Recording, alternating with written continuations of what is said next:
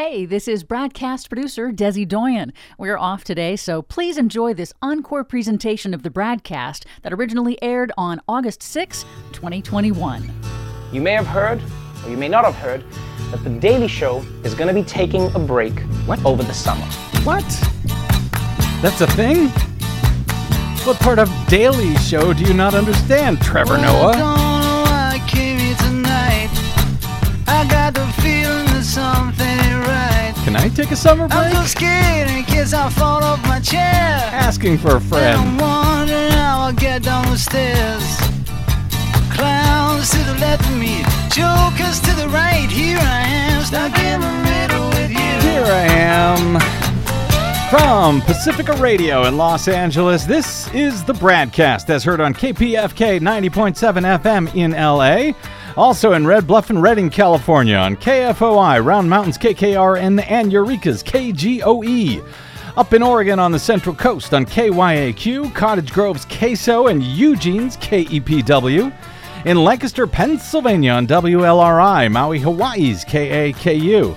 Columbus, Ohio's WGRN, Palinville, New York's WLPP, Rochester, New York's WRFZ, down in New Orleans on WHIV, out in Gallup, New Mexico on KNIZ, Concord, New Hampshire's WNHN, Fayetteville, Arkansas's KPSQ, Seattle's KODX, Janesville, Wisconsin's WADR, and Minneapolis, St. Paul's AM 950 KTNF. We have one of your favorite daughters on today, Minneapolis. We also stream coast to coast and around the globe every day on the internets on the Progressive Voices channel. Netroots Radio, Radio for Humans, FYI Nation, NicoleSandler.com, Radio Free Brooklyn, Workforce Rising, No Lies Radio, Verdant Square Radio, and Detour Talk, blanketing planet Earth 5 days a week. I'm Brad Friedman, your friendly investigative blogger, journalist, troublemaker, muckraker, and all-around swell fellow, says me from bradblog.com. Thank you very much for joining us today. Coming up, it has been another long week, and I don't know about you, but I could use a laugh or two. Oh, indeed. At least. So maybe we'll get one via my guest coming up. Lizz Winstead will be here shortly. She is the creator of The Daily Show, which just this past week was celebrating its 25th anniversary on air by not being on air at all and taking a long summer vacation. Must be nice. I know. Can you tell I'm a little irritated by that? So, although they are still posting content on Twitter, so they're still active. Whatever. So we will take the next best thing, which is really the best thing as far as I'm concerned. The Daily Show's creator right here on the BradCast, looking back at 25 years of what it has all meant for the news landscape in America, or whatever the hell is left of it. And also some other things that Lizz Winstead is up to right now. So before we get to her, can we at least try to keep things a little lighter today, Desi Doyen? We'll try. Not easy these days. And by that I mean none of your apocalyptic green news reports today, okay? Just even though I know that we could do one on the heels of the one that we did on our previous BradCast, which would and likely will be even more apocalyptic. In coming days, you can look forward to that, but not today. Not today, apocalypse. Not today. Anyway, there does appear to be, well, here's something that appears, anyway, to be good news. Hiring surged in July as American employers added 943,000 jobs, and the unemployment rate dropped to 5.4%, another sign that the U.S. economy continues to bounce back with surprising vigor from last year's shutdown. The July numbers exceeded economists' forecast for more than 860,000 new jobs. That's what they thought they were going to get. They got 943,000 instead. Nice. The Labor Department also revised its job numbers for May and June. They added another 119,000 jobs there. Hotels and restaurants, hard hit at the height of the pandemic, are fully open again and doing brisk business. They added 327,000 jobs alone last month. As businesses scramble to find workers, As customers come back, they have raised wages. That's also good. Average hourly earnings were up 4% last month from 1 year earlier, especially impressive because so many of the new jobs came in the low-wage leisure and hospitality sector. The number of people who reported they had jobs surged by 1 million, most of them since October, pushing the jobless rate down from 5.9% in June. Encouraged by their prospects, some 261,000 people returned to the job market in July. Leslie Preston, senior economist at TD Economics, long week, wrote in a research report, quote, if the pace of hiring over the last 3 months continues, all jobs lost due to the pandemic would be regained in 7 months. Well, that all sounds good, and many economists seem to be absolutely giddy about these numbers when they first came out from the Department of Labor on Friday morning, and then a bit of reality set in. Preston added, however, the pace is likely to cool a bit and the risk of the Delta variant looms. The economy and the jobs market now face a growing threat from the coronavirus's highly contagious Delta variant, AP reports. The Labor Department collected its data for this report in mid-July, before the CDC last week reversed course and recommended that even vaccinated people resume wearing masks indoors in places where the Delta variant is pushing infections up. And to say reversed course is not fair. They changed their guidance due to changing circumstances on the ground, AP. Yeah, they adjusted course, as one does when new information becomes available. As you would want them to do. The outlook for the jobs market and the economy is now clouded, they note, by a resurgence of COVID-19 cases caused by the Delta variant. So, yeah, don't get too giddy, at least just yet, as President Biden noted this morning at the White House. My message today is not one of celebration. It's one to remind us we got a lot of hard work left to be done, both to beat the Delta variant and to continue our advance of economic recovery. We all know what it starts with. As I said again and again, this is a pandemic of the unvaccinated. Buzzkill. It's actually interesting, looking deeper into the numbers, there's yet another reason that the unvaccinated and irresponsible influencers and political actors who are causing them to be unvaccinated, at least from the right, a reason why they may want to rethink their unforgivable undermining of public health by downplaying the virus and spreading doubts about its effective, safe, and well-tested and plentiful, at least in the U.S., vaccines. Fewer jabs mean fewer jobs, reads USA Today's fairly clever headline. States lagging in COVID-19 vaccinations are starting to feel it in the pocketbook, they report. States with relatively low vaccination rates and high infection rates, mostly those in the South and West, have seen slower job and economic growth this summer, according to 2 reports out this week. Conversely, states with high vaccination and low or average infection rates are leading in employment and economic gains, the studies say. Mark Zandi, chief economist of Moody's Analytics, says, quote, there's a lot of smoke suggesting that states that have a high infection and hospitalization rate and have high percentage of unvaccinated people are feeling the ill effects economically. Zandi says the more sluggish performance in less vaccinated, harder hit states is quite notable.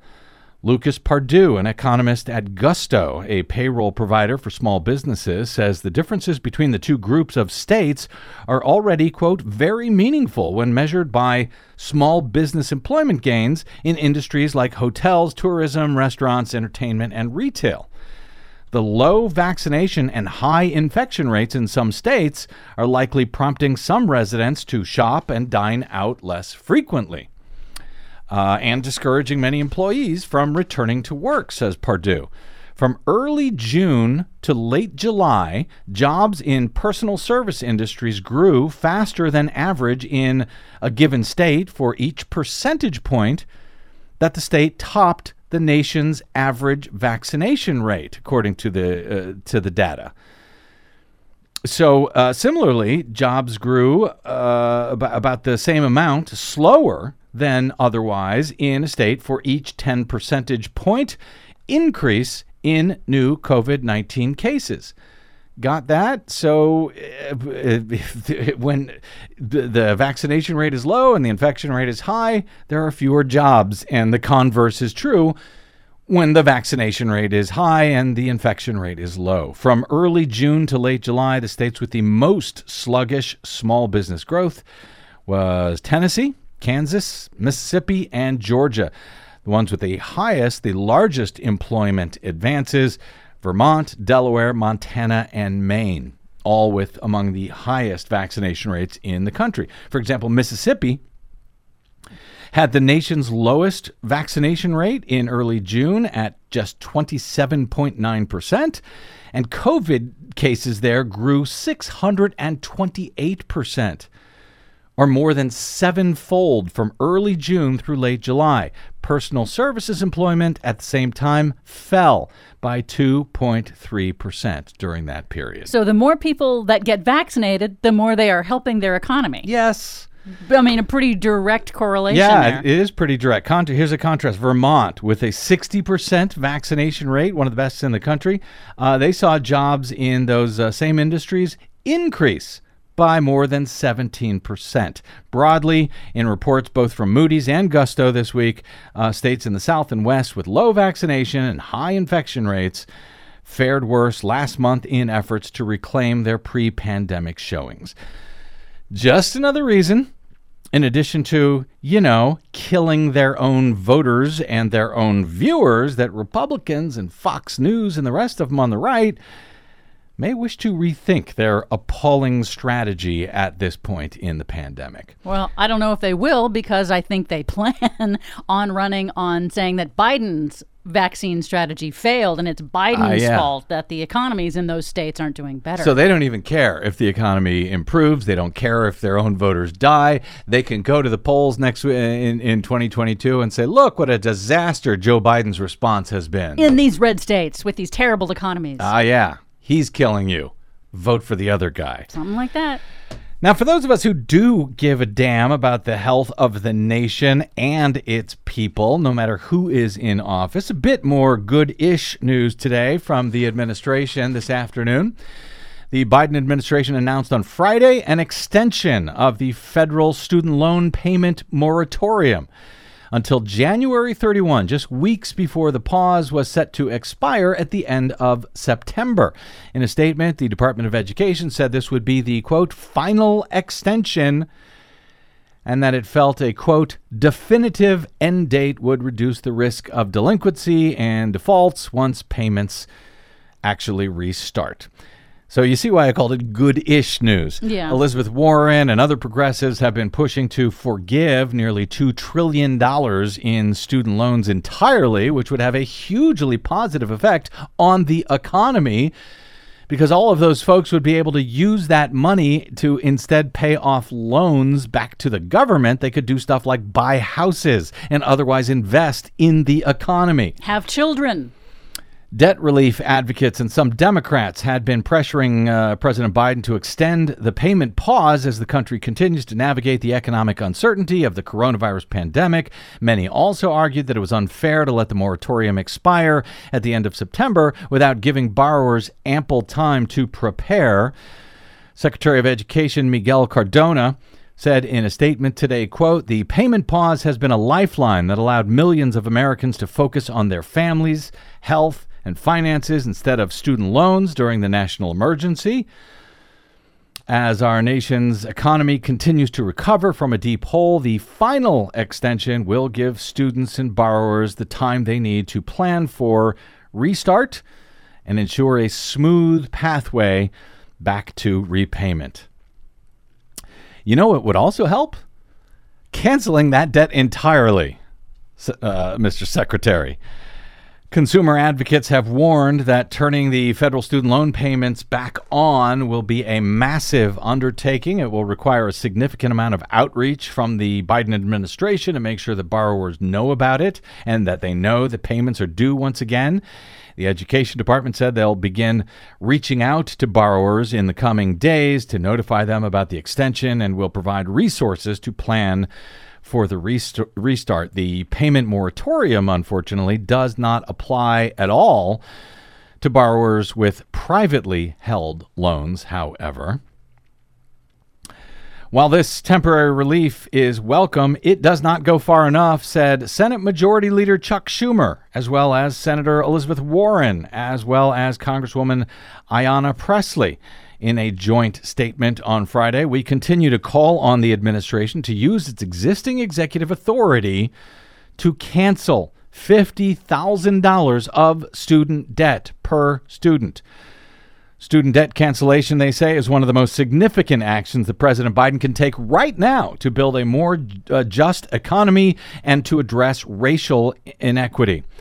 The White House, however, has said that the Education Department is reviewing Biden's legal authority to wipe out debt through executive action, but the administration has been unable to provide a timeline for that review. Biden has said that he does not believe he has the authority to cancel student debt unilaterally, but that he would support Congress passing a bill canceling $10,000 in debt. Why just $10,000? Why not $50,000? Why not all of it? I don't know. See, I told you, good-ish news. The Federal Reserve estimated that in the second quarter of 2021, Americans owed more than $1.7 trillion in student loans, all of which, if forgiven, would go where? Into the economy. So, you know who might have a good snarky comment on all of this? The Daily Show, which is taking a summer vacation right now. How dare they? You don't see us doing that, although they're giving me an idea. Anyway, we will remedy their vacation a little bit, maybe, with the co-creator of The Daily Show, who joins us next right here on the BradCast. You don't want to miss it. I'm Brad Friedman.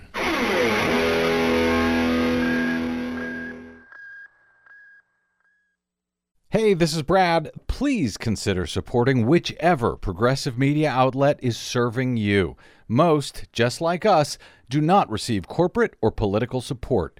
We all need your support to counter the powerful corporate media echo chamber.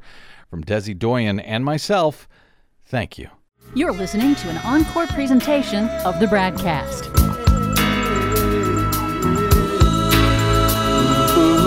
Every day, every day, every day, every day I write the book. Oh, yeah.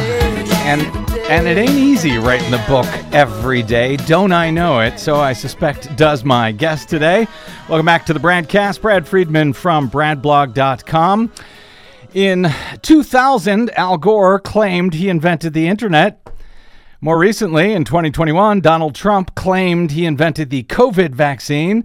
But before either of them, back in 1996, my guest today claims she invented The Daily Show on Comedy Central. Critics called this Nightline episode politically motivated. But I watched it. It was really just a very dignified recitation of the names and faces of those that had died. Well, John, you've put your finger on a major problem. How does one report facts in an unbiased way when the facts themselves are biased?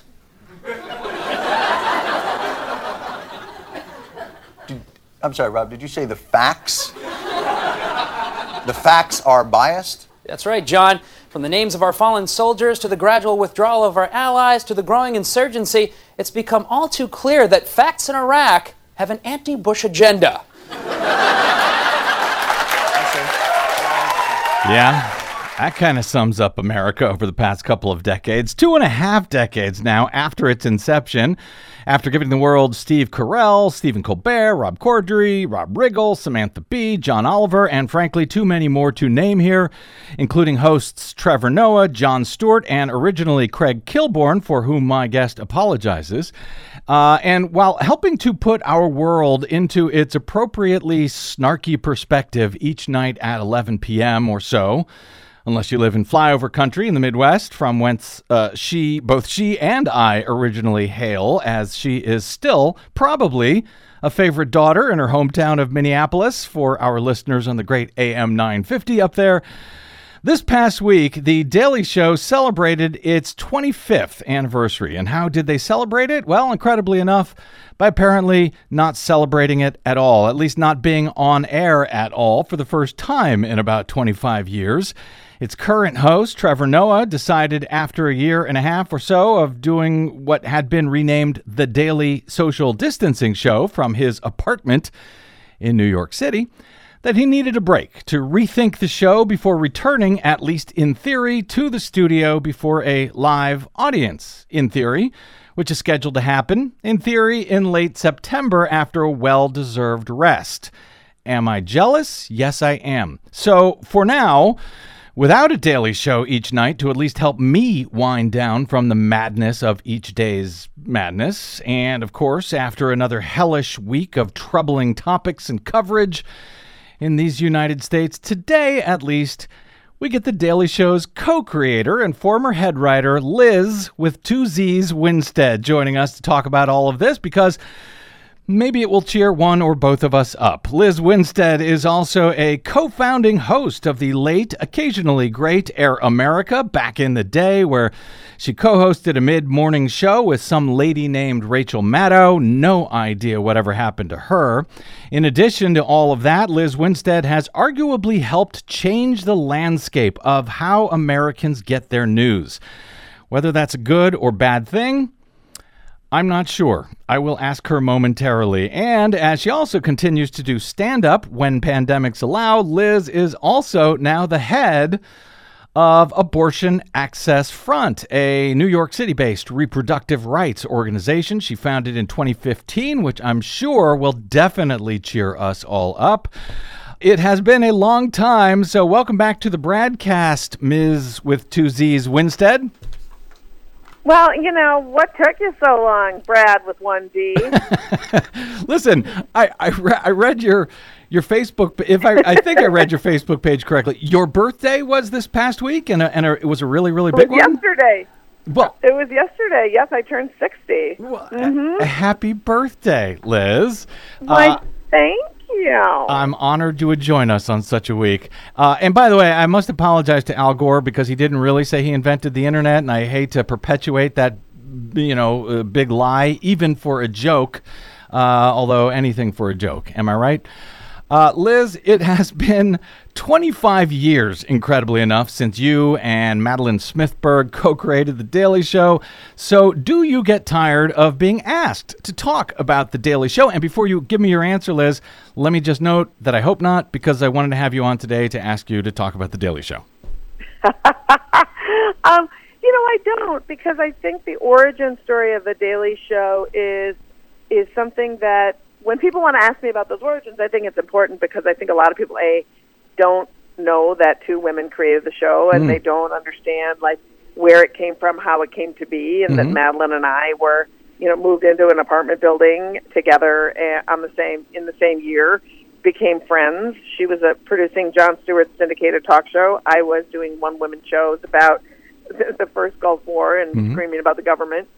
And, together I worked on John's show first. That show got canceled. John moved on he got swept up into a development deal with David Letterman's company, and then our bosses at that show ran Comedy Central and then brought us on and said, hey, we want to do a show that responds to the world every night that's kind of like SportsCenter. And I was like, no, how about if you do a show that's sort of like takes on the media and all this other stuff? And they were like, okay.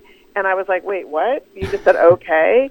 And here's the part that's the craziest, is I had never run anything in my life. I segment produced on a TV show a couple of times, but I had no business being the head writer of a show. Madeline had seasoned chops at being an EP.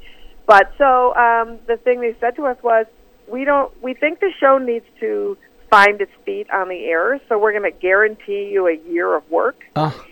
So without having to do a pilot, we were able to hire people away from news, which was the key ingredient. Was we hired some comedy writers, but mostly we hired disgruntled news producers who there is no one funnier on planet Earth than a person who is a disgruntled news person. And that's really what helped us hit the mark.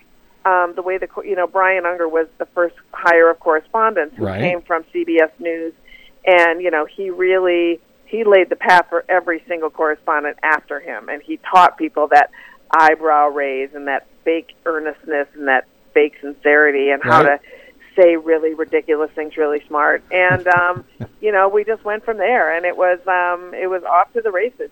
We followed the news and the media that we were given at the time. It's sort of like Rumsfeld. You can only it's whatever he said about the thing that we have at the time and the thing that you were given. Blah, blah, blah. Right. So we were those people. Well, and I was going to ask you if this was a tough sell at Comedy Central, but apparently not. It sounds like they were just like, sure, take a year to do it. Nobody does that anymore. Yeah. That's crazy. Well, yeah, the thing that was interesting was the real fight at Comedy Central was keeping it political and keeping it newsy rather than pushing it into the pop culture space. Oh. That is where I did not make any friends with network executives, and that is where I created lasting bonds with the writers and producers on the show, because we were all understood that the media was just derelict in their responsibility of reporting on things that were important. And to do an Entertainment Tonight parody or to highlight, it just doesn't have any legs. We wouldn't be having a conversation about the 25 years of The Daily Show if it was a show that simply just was dragging celebrities for filth. What's the point of that, And so we pushed back a lot, and we would do that in ways that didn't ingratiate you, like turning scripts in late, and yeah, sure, we'll change that, and then kind of really not changing it. And so we, as long as it wasn't going to get the network in trouble by FCC standards, I was I'd rather go down knowing that every night I created a show that was exposing the hypocrisy of the people in the news, but also the people making the news. I'd be fine if they fired me tomorrow. I kind of said that to myself every day. And I know you have sort of a strange relationship now with the show and its various hosts, from the original one, Craig Kilborn, to Jon Stewart, maybe Trevor Noah, I don't know. But in 1996, when you came up with this idea, Did you even dream or maybe just even hope that it would have sort of the undeniable impact that it really has come to have on this nation, for good or bad? We'll talk about that in a minute. But, it's had an extraordinary effect on the nation, the way we look at news over the past 25 years. Was there any sense of that at all when you began the show, or was this just like, hey, let's get up a comedy show every night? I think that I would be a massive narcissist to think that I was going to create the show that changed the way we look at news and that was going to last for 95 years. No, I did not think that. But what I did know was from doing these shows that I had done, one-woman shows about media and hypocrisy, I had no idea that I could create a show that was going to be like this. But what I did know was that through my one-woman shows about the media and about people being really frustrated with not knowing what was going on in the news, I watched myself in real time with live audiences, how they responded to that. So I knew there was an appetite for dragging the news. The one thing I didn't realize was, when we launched, and this is important, there was only CNN. And then that guy named Roger Ailes that maybe you remember. Heard of him? He had a little thing called America's Talking at the time that turned into CNBC. Yes. And then, so we launched, MSNBC launched a couple weeks after us, and then Fox launched that same year in October. So we started out with really making fun of local news and sort of the news landscape was that there was 17 news magazines on TV, and it was you've got to be kidding me, stop with this. Right. And then to having an explosion of 24-hour news and how they had to keep up, and they did it poorly. And so I guess what I never counted on was that they would be so bad at their job that it would make us have so much to work with that we could sustain. And it was really just the easiest thing in the world is just follow the trends and then throw those trends back in their faces. And the satire and the fun really comes from not just throwing it back in their faces, but also adding to the comedy, what are the results of all of this? Mm-hmm. You know, you create a dumber electorate. You create an idiocracy, and we've seen that play out. Yeah. I mean, if you go back and look at these older, tapes and recordings of the show, you'll see that so much of what we were satirizing hasn't changed, and even the idiocy of the people hasn't changed. And to that end, did the show that you ended up producing, did it resemble what you pitched? In other words, that you had hoped to produce? Was that the show, and is it now, I guess, the show that you wanted to that day when you and Madeline started dreaming this thing up? It came out exactly as we wanted it, and that part what felt really exciting, that we were given such free rein, that the show looked the way we wanted it, had the style the way we wanted it, and that part felt really good. And I just don't know how many people are lucky enough to be able to have instincts play out and have somebody not challenge you on a lot of stuff, right? And that was like, oh my God, it's really happening for us. They're really going to let us do it. And so that was really cool. And 25 years later, do you still recognize the show today? How different is it now from what you originally envisioned? Because really the structure has not changed all that much, setting aside the past year or so and the pandemic and the daily social distancing show. But even there, it hasn't really changed all that much since you began this thing 25 years ago. It seems to me. Do you see it that way? And do you watch it? Do you even watch it anymore? Oh, of course I do. Yeah, no, and I think that to me is the greatest gift I could have given to any of the talented people who have hosted the show, is we created a foundation, and what has evolved from when I started versus what it's become as far as tonally is when we launched it as a writer-driven show that was about, that was this news satire, right? And so we had purposely, it was more like Colbert's old Comedy Central show where everyone was in character and there wasn't sort of the voice of the viewer. When John took over, it evolved into John's voice, which I think is a great thing, because I think having somebody in the chair who's a news junkie who can also be sort of your gut instinct and then be surrounded by the idiots that are the correspondents, that was a really great evolution. But the bones of the show never have changed, and because we built a foundation that's just incredible and that works so well, and I feel really proud of that foundation. Yeah, I know, and I think you and I have talked in the past that about how Craig Kilborn the first host was decidedly not a news junkie like Jon Stewart. And I think we've also talked about this years ago. I don't know if it was on air or not, but you told me, I actually watched the show apparently in what was, you told me, the very first week on air with Kilborn as the host, and there was no studio audience. And I thought that was the coolest and most bizarre television I had ever seen. I absolutely loved it without a studio audience. It was the dumbest idea we ever had. To not have the audience? I fought like hell to not have an audience. I was like, let's just keep it like a news show, and let's trust the audience, and let's just let them laugh at home. And it was such death that week that I was like, anything, yes, please bring an audience. We must have an audience. No, it was great. And I just want to tell you, because obviously that's one of your regrets. You are wrong to regret it. I loved it. At least I loved it. And ironically, you're the only person. I'm the only person that matters, Liz.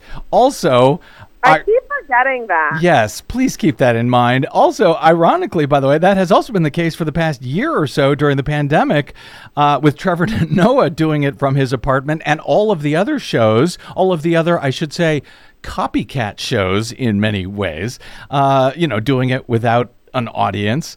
I just loved it, and I wish you had kept it that way. and you were wrong to change it. That's all I want to say on that. But listen, I think Trevor is doing a great job as a host. He wasn't at first. I think he is now. Same thing with Jon Stewart. Was not as good at first, grew into the show. But did they make a mistake when Jon left in not replacing him with Sam B, with a woman who, when they had a chance after Stewart left, or frankly with you for that matter, though I don't know if you wanted the job? I mean, I don't know that. I think there's a lot of people that think that certain people weren't offered the job, and certain jobs, and I think that there was a lot of people, Sam B, John Oliver, who really loved the genre and wanted to do their own. I mean, I think that a lot of people were may have thought, do I want to sit and work through the scrutiny that I watched John go through, or do I want to, because I have the talent and the clout and the cachet, go out on my own and do some different things? Because when you look at Sam B's show or you look at John Oliver's show, two spinoffs of what that is, they're both not on Comedy Central, and they both also have the freedom to not have to be funny all the time. They can tell a longer story. They can dive into topics where they're not always being told, remember, this is Comedy Central. And I think that for both of those people, it seems like that's a choice they made, and I think it's a really smart one, because I think both of those people came out of the gate with shows that were incredibly smart and incredibly in-depth, and I think that it's because they were allowed to do it in their own way, and they didn't have to be compared to The Daily Show. So I think that was really wise. Interesting, and good to know. And yeah, I mean, no easy shoes to fill coming in after Jon Stewart. Good God. I mean, and that's one of the reasons why I applaud Trevor Noah, because I would not, I don't know that I would want that job if they asked me, after a Jon Stewart killed it the way he did for so many years. Lizz Winstead, the Colbert and the other Daily Show alums, they sort of reference this a lot. I've always wondered about this. They talk about doing field pieces and going out to interview people, and that is a horrible experience for them for some reason, presumably because they end up sort of playing the bad guy, the right-winger guy to, so many people who are actually doing good things. How does that work? Do those people being interviewed know they're being interviewed by a satirical news show when they agree to sit down and talk? I think sometimes they do. I think sometimes they don't. I think the thing that was surprising and consistent to us was whatever came out of the piece, they were thrilled and thought it was great. They were thrilled to see themselves. They liked the way they were portrayed. And it's like and I think that we live in an America that we're finally understanding now that there is no shame from a lot of people in the world. When you are at a party and you say, I know that Hillary Clinton was running a, pedophile ring outside of the basement of a pizza parlor in Washington, D.C., and even though that pizza parlor doesn't have a basement, I firmly still believe that, you're like, people don't see their own selves at all. And so that part is so crazy to me. And so while it might be uncomfortable doing the piece, later on it pays off when they see what the point actually was? Is that what I'm getting? I mean, I think that it's a lot of things, and I don't want to speak because I think everybody has different experiences when they do things, so I don't want to speak for why or anybody's personal whys. But I think that a lot of times subjects are chosen because they've already shown themselves on some level to be somebody who, these people live amongst us, you guys. You should really figure it out. And I think for so long, it's like, just ignore people that are lying or mean or wrong or dumb. And that's kind of why we're in this mess. And I think one of the things the Daily Show tried to do constantly was say, do not underestimate the stupidity of people, and do not underestimate the danger of that stupidity. And I think that we did for years, and we're literally in the space we are now because we just thought we could close our eyes, ignore it, and it would go away. And Liz, I know I raised this question in my intro. I know that you and I both agree that, via your work on The Daily, not to mention on Air America's morning show, helping to introduce the world to Rachel Maddow, a case can be made that you, yes, I'm going to blame it on you, Liz, have helped change the way that America gets its news with, at one point, I believe, more young people saying they got their news from The Daily Show than from the not fake news sources out there. Is that a good or a bad thing in retrospect? And how has it, looking back, changed the American news landscape as you see it? Well, I don't know if it's changed the news landscape because the news landscape, it's like, what's interesting is when The Daily Show started getting better numbers, I remember watching cable news and seeing them do sort of trying to be funny with their graphics and that kind of stuff. And it's like, that's not what people want. The Daily Show is responding to the fact that you aren't actually doing in-depth journalism or doing a follow-up question or the myriad of other things you're not doing. That's why we exist. You're not supposed to be more like us. You're supposed to do your job so we don't exist. So that was the part that I was like, what are you doing? Yeah. I don't know. I read those articles a lot, in these polls, and young people say they get their news from The Daily Show, all stuff. And I often wonder, how could you like The Daily Show if you already didn't get news into your head? It's not like it gives you a primer with which then the joke works. Right. So I always sort of was skeptical of that. But good or bad, I don't know. I think that what's bad is, or interesting, is that a lot of people were like, oh, don't you think that The Daily Show is creating a whole bunch of cynics and people, it's not really doing anything other than making people more cynical. And it's like, no, the fact that we have crappy news is what makes people cynical, and those cynical people created The Daily Show. Don't blame the people watching The Daily Show for wanting to laugh at the place that is failing them. It's like, that's crazy. It doesn't make any sense to me. Hold the media accountable. I'll never forget when Jon Stewart announced he was leading The Daily Show, and people were apoplectic and having nervous breakdowns about what's going to happen, what are we going to do? It's like, shouldn't you just take a pause and say, oh my God, I'm actually upset that the comedian who's pretending to be a newscaster is leading the show, instead of being ragefully angry that I have no place else to go to get information to make me smarter.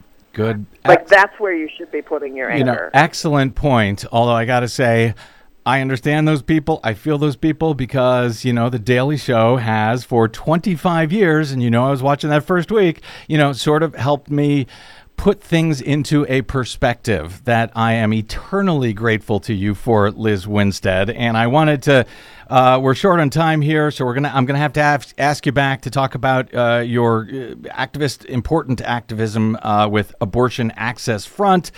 But that gives me an excuse to have you back, so I'm just fine with that. But let's do it.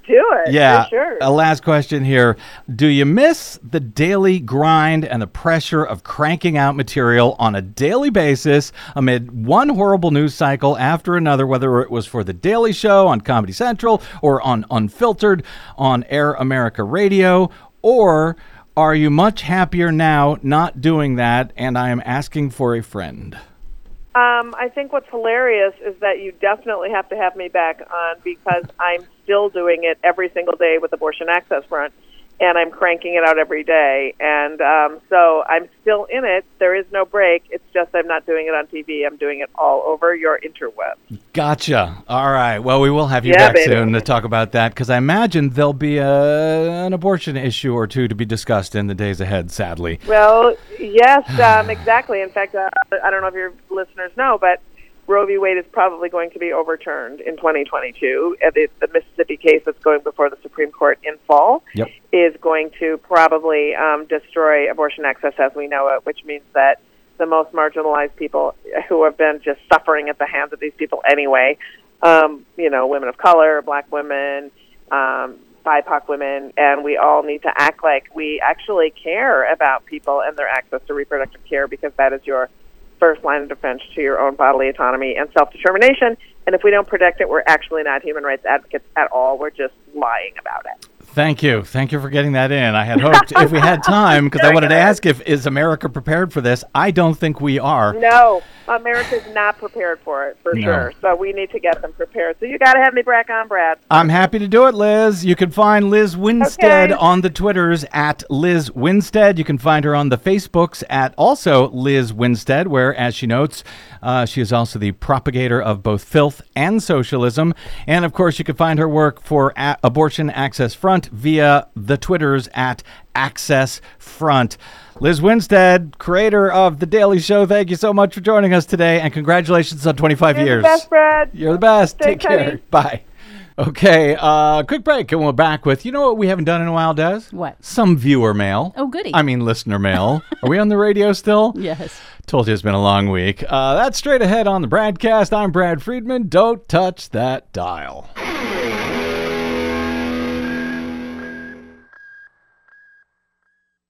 I'm Rick Smith, and this is Labor History in 2.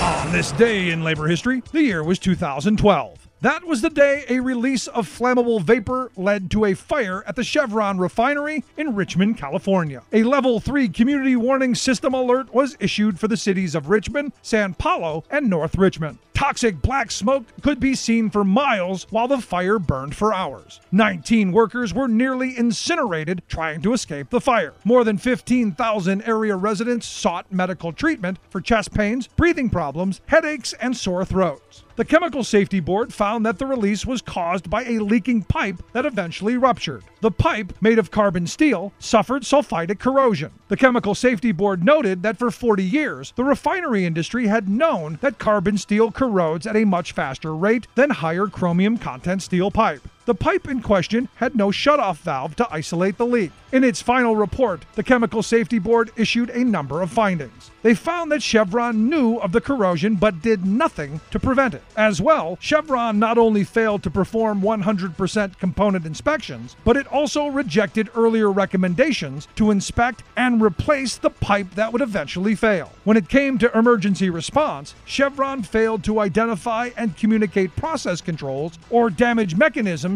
in the incident command structure. They also had no leak response guidance or formal protocol to determine how to handle a process leak. The Chemical Safety Board found the safety culture lacking. Workers were reluctant to use their stop work authority and were often encouraged to continue operations despite hazardous conditions. The Chemical Safety Board issued a number of recommendations, including more stringent regulatory enforcement. Labor History in 2 brought to you by the Illinois Labor History Society and The Rick Smith Show. For more information, go to laborhistoryin2.com. The BradCast and the Green News Report are 100% independent, 100% listener-supported. But we can't do it alone. We need you. Please help us bring real facts to listeners at independent stations around the nation. Please drop by bradblog.com/donate. That's bradblog.com/donate. And thanks. You're listening to an encore presentation of the BradCast. We'll be back soon. Ooh, bet I look good in some sheets. It's been a long week. Think I'm finna kick up my feet. I'm craving isolation and a few tangerines. I crave a little me time on my free time. But time be moving slow, but ain't no stagger when I step. I'm a casual man, so I always watch before I tread. I ain't mad, Keep it I'm going. just trying to get my ass about this bed. It's real hard to eat fresh off of ties around your neck. Oh, it's all good, baby. Welcome back to the BradCast. Brad Friedman from bradblog.com. Liz Winstead is delightful. Yes, thank you so much, Minneapolis, for giving us Liz Winstead. There you go. Yeah, no kidding. She is delightful, and we do need to have her back more often. Unfortunately, we will probably have less happy things to talk to her about in the future than the 25th anniversary of The Daily Show. In any case, as long as we were talking there about the failure of national news outlets, which is really the whole reason The Daily Show is so important. Yes. As always, my attempts to counter those failures with responsible coverage lead to questions from listeners. This from... We get questions. Yes, we do. This from April. That's her name, Not from the the month. Okay, yeah. good. Hey there, B. Hope you and Desi are well. Well, thank you, April. Hope you are too. I'm sincerely confused about how to think about this phrase. You have often expressed exasperation, I think, when right-wing info, in quotes, is independently, verifiably false. She says, I share this frustration too, but then again, I wonder if you're a right-wing nut, where do you go to independently verify the info you're hearing, say on faux news? Oh. Wouldn't you go to OAN or right-wing nut broadcaster, etc., and wouldn't you believe you're verifying your facts that way? She says, so then does, quote, independently verifiable come down to numbers, i.e. how many outlets say the same thing? But the wingnuts are growing, aren't they? Does it mean to be confirmed by an organization that has been established as reputable? Is there a certifying body declaring news organizations as reputable? So I guess I'm wondering, what does it mean to have a piece of info independently verified as true or false? Thanks, B. I'm not a journalist, so the answer may be clear to those in the biz. April. Well, good That's question, an excellent question. April. Excellent, yeah. And clearly it is not clear to those in the biz. And it's not clear to listeners, apparently, because it seems that my reference to independently verifiable information might be unclear. When I say that I only like to report independently verifiable information, what I mean is that you don't have to take my word for it, that you can, or I can, verify it by myself, or that you can verify it by yourself from the actual source, from the original sourcing. It's not simply that someone else is saying the same thing as well. So the primary source. Correct. You can get to the primary source. You don't have to simply trust what I am telling you, or trust my opinion or my explanation about something. In fact, you should never trust me. You should be able to check out my sourcing and get the same information. It's not just me giving you my analysis and expecting you to believe me, to trust me. In fact, I hope that you don't. And I hope that all legitimate news outlets would operate the same way, frankly. Sadly, many do not. Yeah, it's like show your work in math class. Yes. So if I claim that the Justice Department is taking XYZ action about something, it likely means that you can go find the actual memo or the case filing or announcement from the DOJ themselves on their website or elsewhere independently of me. You don't have to take my word for it. And I try to share links when I post the show at bradblog.com each night to those sources of information. And we do the same thing with the Green News Report. If I say that there's a study that reports this, I'll link not only to news articles that sort of put context and understanding around that, but also to the original study. Right. You don't have to believe Desi. Or the articles. And you can shouldn't. go to the study. You can go right to the study. You don't have to take our word for anything. On the other hand, if Fox News says, for example, Democrats want to ban hamburgers, well, I would say, okay, where is the independently verifiable evidence of that? Is there a bill that has been proposed and supported by Democrats calling for a ban on hamburgers? Has Joe Biden given a speech where he has said, I want to ban hamburgers? Or are they simply making stuff up or extrapolating from something that someone said and then turning it into some sort of a scare report, which is, by and large, what Fox and the other right-wing outlets do pretty much 99% of the time on just about everything that they pretend to cover, these fake news propaganda outlets.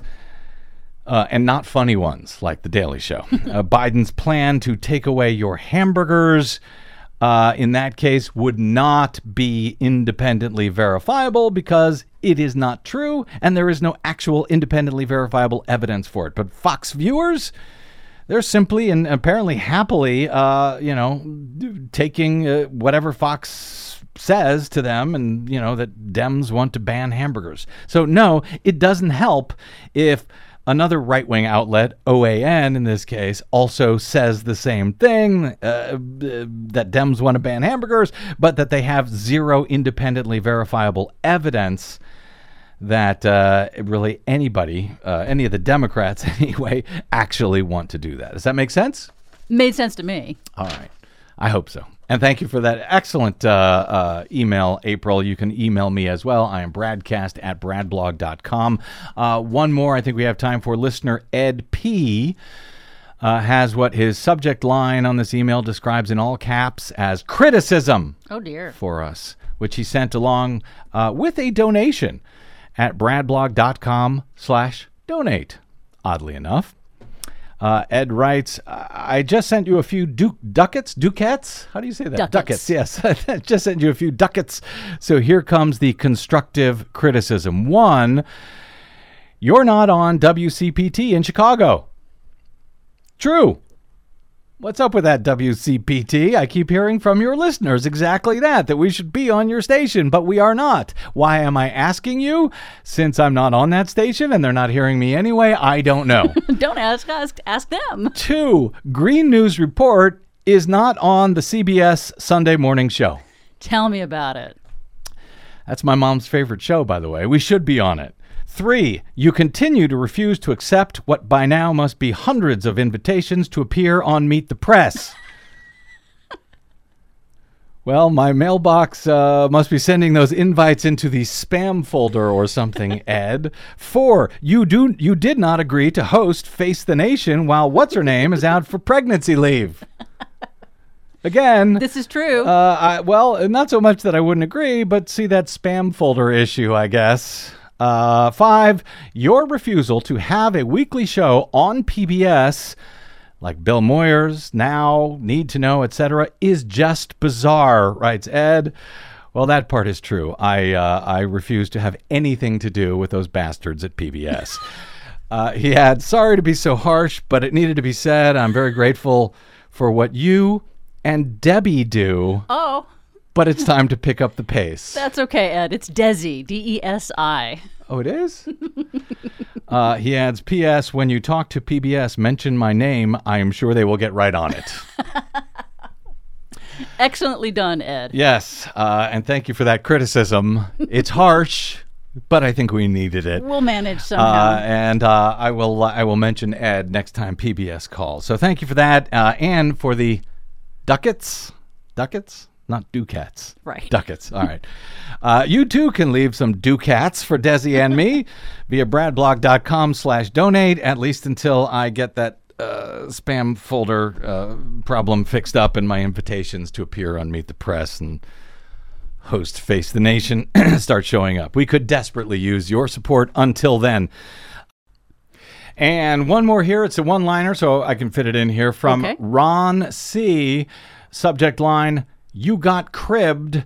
He quotes the Washington Post. I think it's a headline, but maybe, I don't know, it could be a quote from anywhere saying, Republicans aren't conservatives, they're nihilists. Oh, nihilists. Oh, see? Damn it.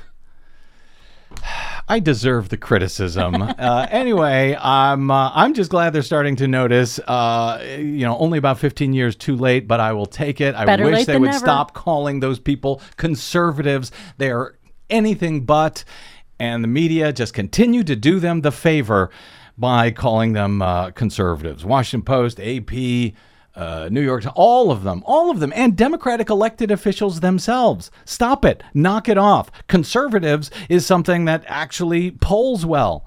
They're not conservatives. They are nihilists. Nihilists. Okay. Never mind that and the ducats. Anyway, thanks for the email, Ron. Also, my thanks to my guest today, co-creator of The Daily Show, the great Lizz Winstead, founder and champion at Abortion Access Front. And yes, we will have her on to talk about that in the days ahead. Unfortunately, I suspect we'll have too many reasons to do so. I know. And can I say again, thank you, Minneapolis, for Lizz Winstead? Yeah, I think you mentioned that, yeah. All right. Also, thanks to Desi Doyen, our producer, and to all of you for spending a portion of your day or night with us. If you missed any portion of today's program, download it anytime for free at bradblog.com. You can drop me email. As I noted, I am bradcast@bradblog.com. And I am greennews@bradblog.com if you'd like to add something there. Yeah. Send some mail to her for a change. Is that it? Oh, yeah. On the Facebooks and the Twitters, I am the Brad Blog. And yes, Desi Doyen is Green News Report on the Twitters. Yep. Just in case you wanted to add that. That's it. We will see you all there. Until we see you here next time, I'm Brad Friedman. Good luck, world.